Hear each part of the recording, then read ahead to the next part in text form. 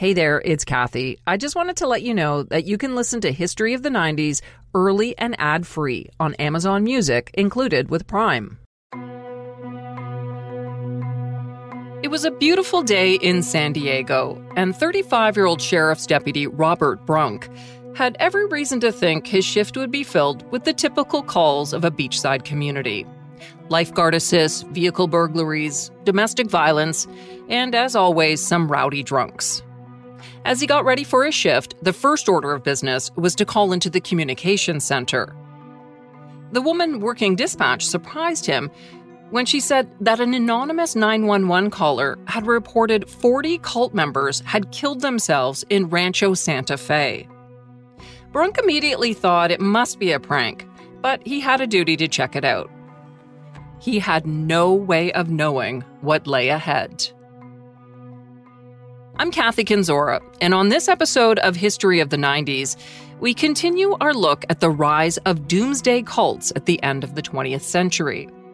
Today, the story of Heaven's Gate, the first cult of the Internet era.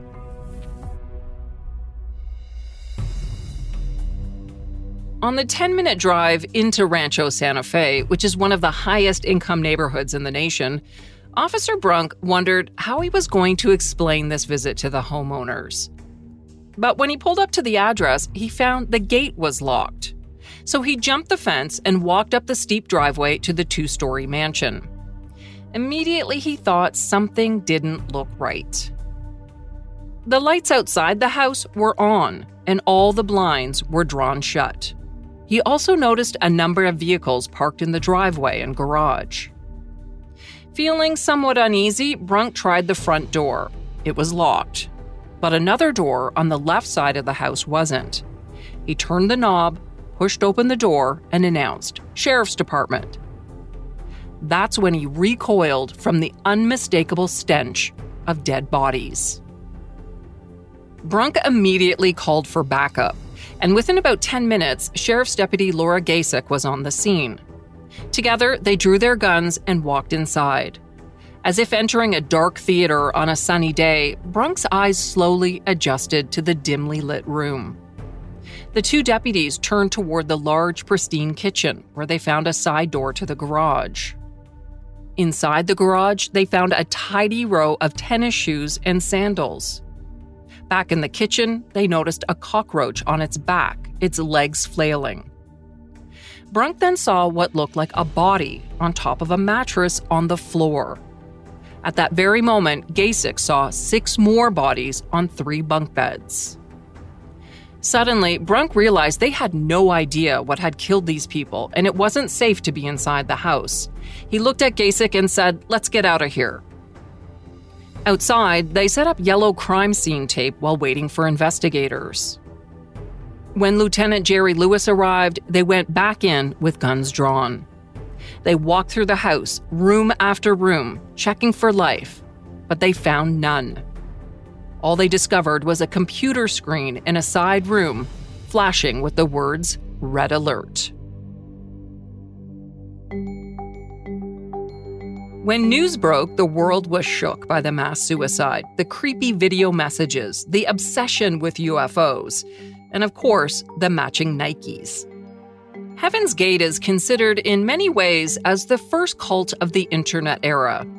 But before 39 members ended their lives to catch a ride on a spacecraft flying in the wake of a comet, we need to go back to Texas in the 1970s. That's where Heaven's Gate was first created by Marshall Herff Applewhite and Bonnie Lou Nettles. They met in 1972, when Applewhite's marriage of 16 years had just ended. He'd also lost his job as the chair of the music department at the University of St. Thomas in Houston, after it came to light that he had a relationship with a male student. Applewhite developed a close friendship with Bonnie Nettles, a registered nurse and mother of 4, who was also going through a turbulent time. Her marriage of 23 years had just ended, partly because of her growing belief in spirits and UFOs. Applewhite and Nettles met at either a drama class or a psychiatric facility, depending who you believe. But either way, it appears they hit it off almost immediately over their shared interest in religion, aliens, and life after death. They rarely left each other's side. The friends even picked new names. Applewhite was Doe and Nettles was T, which are notes in the musical scale, and they set out on a spiritual road trip. They traveled around the U.S. assembling a group of like-minded people. Applewhite explained to would-be followers that human bodies were merely containers or vehicles that could be abandoned in favor of a higher physical existence. They called their group the Human Individual Metamorphosis, and they preached that an extraterrestrial spacecraft would take them to the kingdom of heaven, which they referred to as the next level. Alan Warren, author of the book Doomsday Cults, says even back then they were referred to as a UFO cult. They sort of had the idea that we all came from another planet and that we all came from aliens, and so we had to return to them somehow in the future. And so it was kind of a worshiping of ancient aliens, sort of in a raw way, and that's where it started. But of course, it went much further than that. In September 1975, they visited a small Oregon town to give a lecture about how UFOs were soon going to make contact with the human race. About 150 people attended the event, but most people in town thought it was just a joke. That is, until shortly after the lecture, when 20 people from the town disappeared. The mysterious story was even covered by the New York Times and Walter Cronkite, the anchorman for CBS Evening News. He said, "It's a mystery whether they've been taken on a so-called trip to eternity or simply been taken." Turns out they'd gone to a meeting a few states over in Grand Junction, Colorado. There they were joined by about 400 other people who were expecting to rendezvous with aliens. As you might expect, the aliens were a no-show. After that, the group adopted the name Heaven's Gate, and they made an effort to stay out of the news. They quietly traveled and spread their message as they picked up new followers until they eventually settled in Southern California. When Bonnie Nettles died in 1985 from cancer, Marshall Applewhite carried on without her, getting members ready for the next level. He said the next level was a place without gender, and to prepare for that, members had some strict rules they needed to follow while they were on Earth. No sex, no human-level relationships, and no socializing. To ensure the men remained celibate, they were often encouraged to be castrated. In fact, according to a Newsweek article in 1997, Applewhite and 6 followers voluntarily traveled to Mexico City to have the surgical procedure carried out. The group also adopted an androgynous look. Both men and women kept their hair cropped close, and the members routinely wore baggy, oversized shirts, which they didn't tuck in. People who joined the cult were expected to abandon their family and turn over all of their monetary possessions. They were also instructed to cleanse their bodies from alcohol, drugs, cigarettes, fast food, and impure sexual thoughts. They did this with the Master Cleanse. You might have heard of it because it's sometimes popular for weight loss. It's when you drink nothing but a mix of lemonade, cayenne pepper, and maple syrup. Heaven's Gate members would do it for up to 3 months at a time. The group's main philosophy took its roots from Applewhite's Presbyterian upbringing and blended it with his extraterrestrial and sci-fi beliefs. You see, Applewhite and Bonnie Nettles were huge fans of Star Trek and Close Encounters, and they mixed in as many Trekkie references and symbols as possible into their new beliefs. Applewhite told his followers that he was the second coming of Jesus Christ and that they were all living in the end times.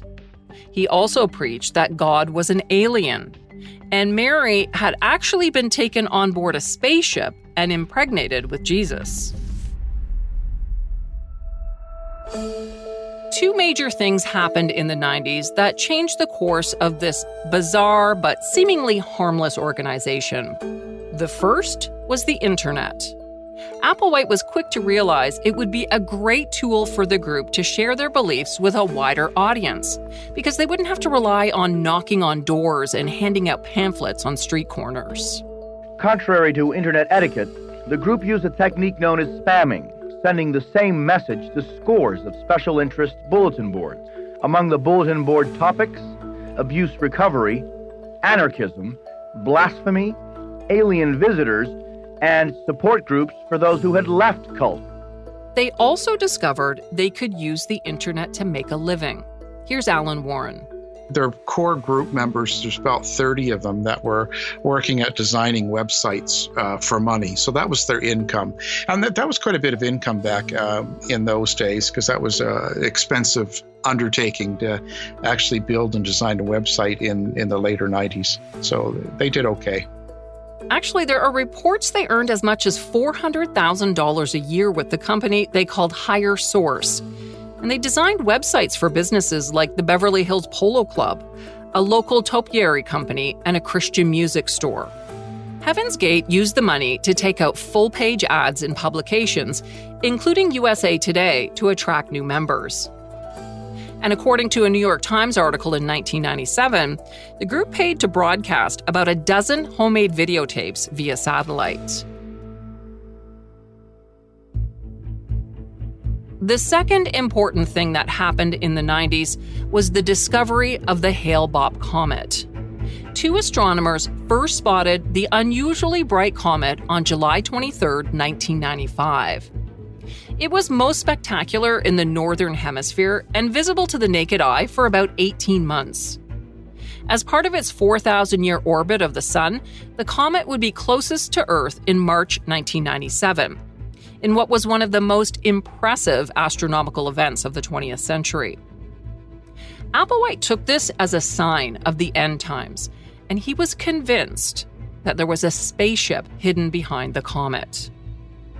A spaceship that was coming to pick up members of the Heaven's Gate cult to finally take them to the next level. Initially, members were told they could hitch a ride on the spaceship without committing suicide. Applewhite said they could be beamed up into space and take their bodies with them to the next level.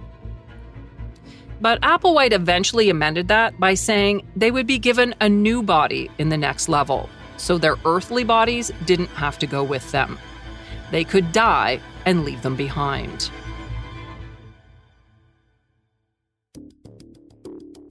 To prepare for the arrival of the Hale-Bopp comet and the spaceship that followed, Heaven's Gate rented a mansion on a palm tree-lined street in Rancho Santa Fe in October 1996.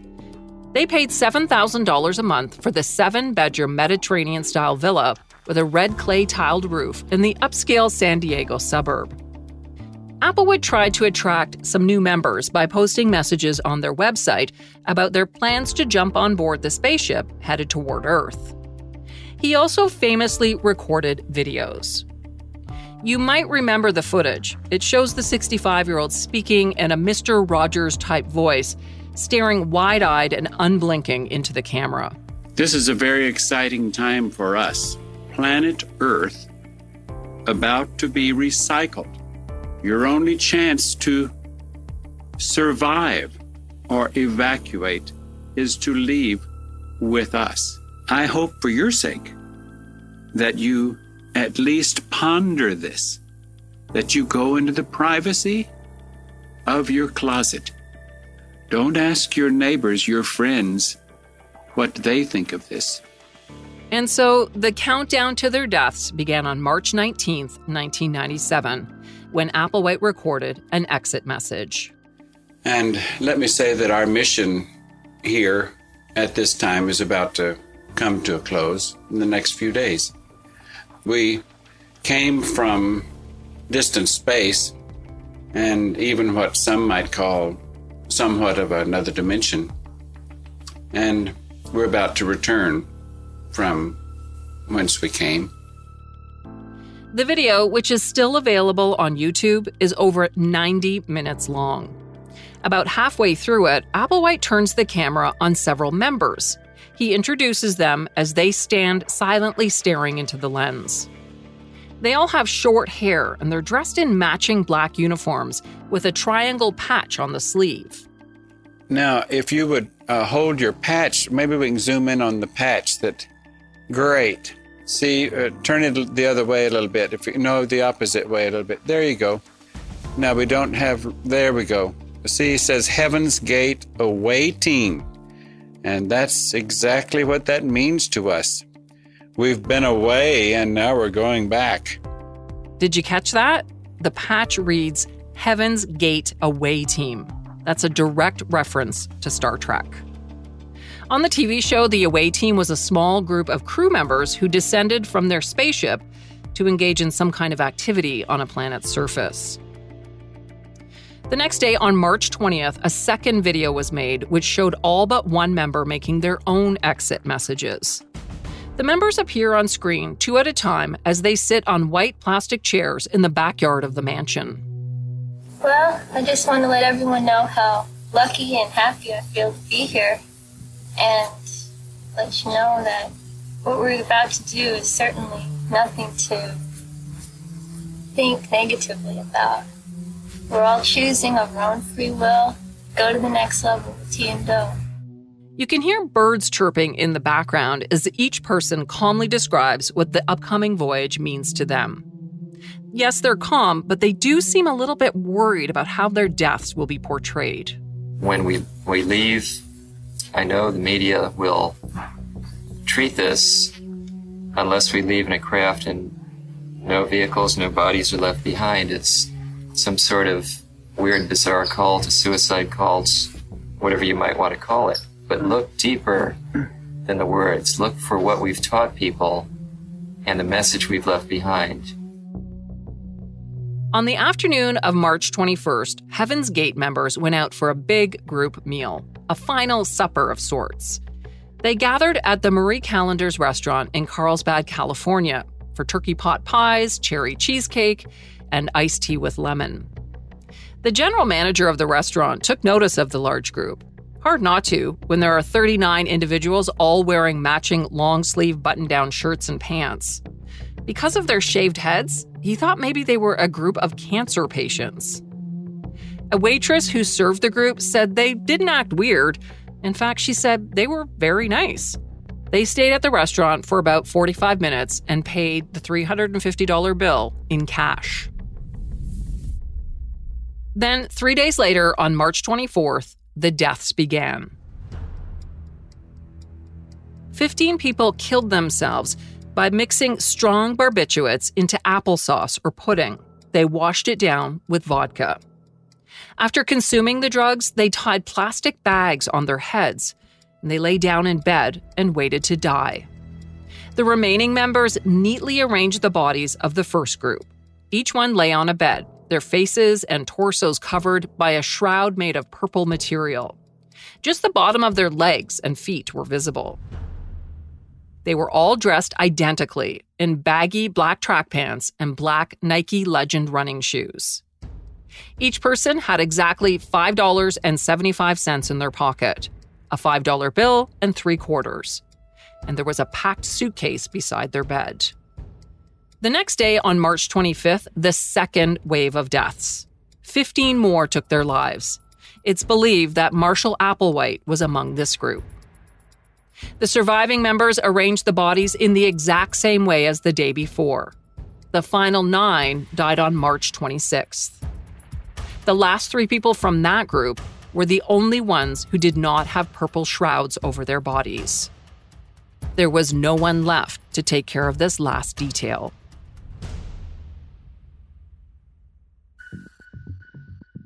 In total, 39 people were dead, 21 women and 18 men. It was the worst ever mass suicide on American soil. Today, San Diego authorities performed the grim task of removing 39 bodies from the exclusive hillside mansion. It appears, say investigators, members of a cult-like religious group who called each other angels committed mass suicide, forever to be remembered as angels of death. The bodies lying on their backs, hands by their sides, men and women, 2 of them black, 1 or 2 Hispanic, the rest white, ranging in ages from 20 to 72. Among the dead, a career postal worker who abandoned his 5 children to join the cult. A troubled teenager who ran away to join the group after hearing them lecture in a park. The daughter of a retired judge. The son of a major telecommunication executive. Amongst the dead was Thomas Nichols, the younger brother of Nichelle Nichols. Star Trek fans will recognize that name. She played the role of Lieutenant Uhura, the communications officer of the USS Enterprise on the original TV show and the subsequent movies.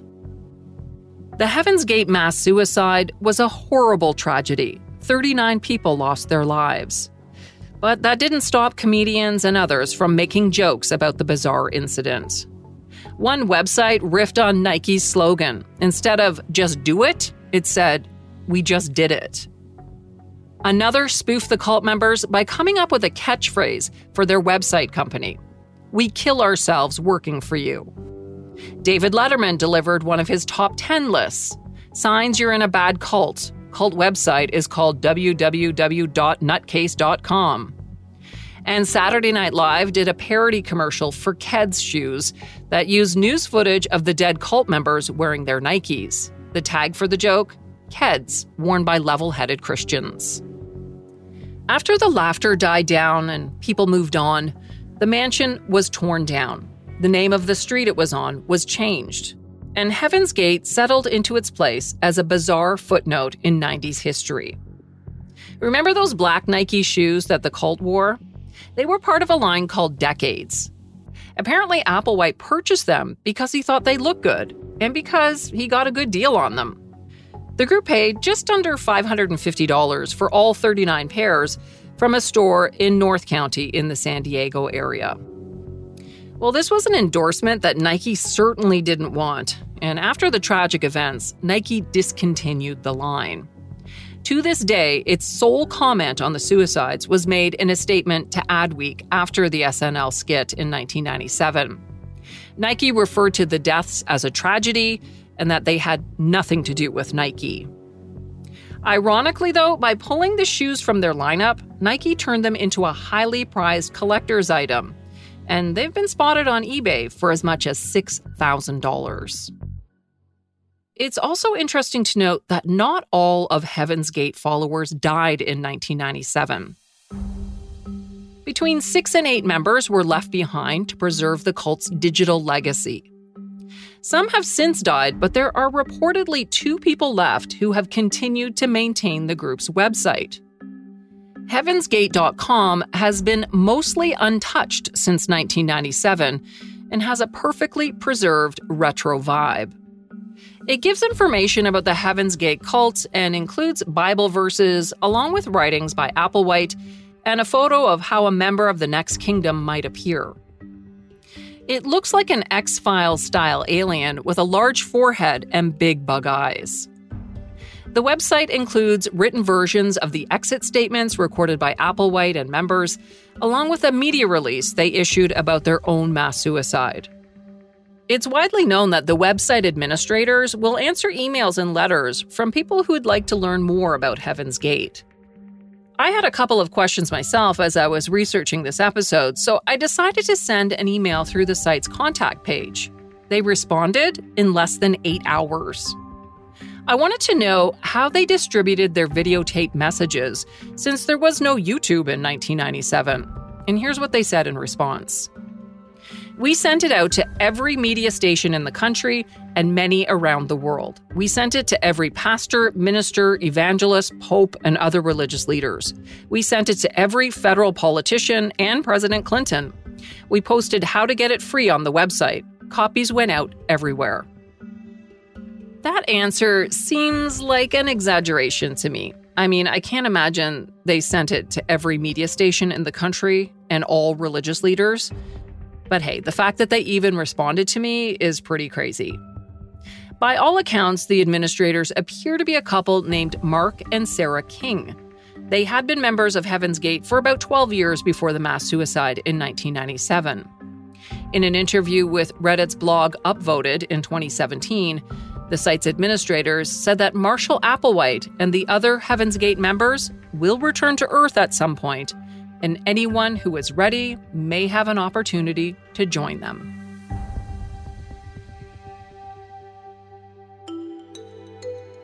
Thanks for listening to this episode on the strange and deadly Heaven's Gate cult.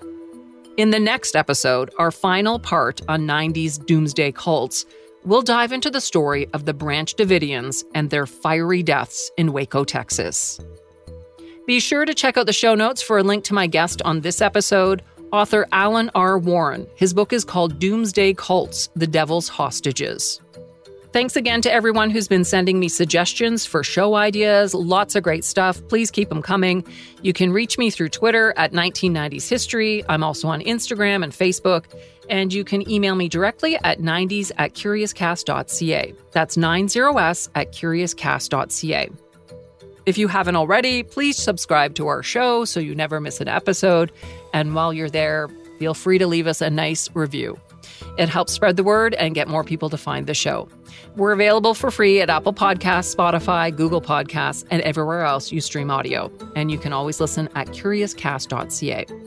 This show is hosted and co-written by me, Kathy Canzora, and Dila Velasquez, our producer. Sound design and final production is by Rob Johnston. See you next time for more History of the 90s.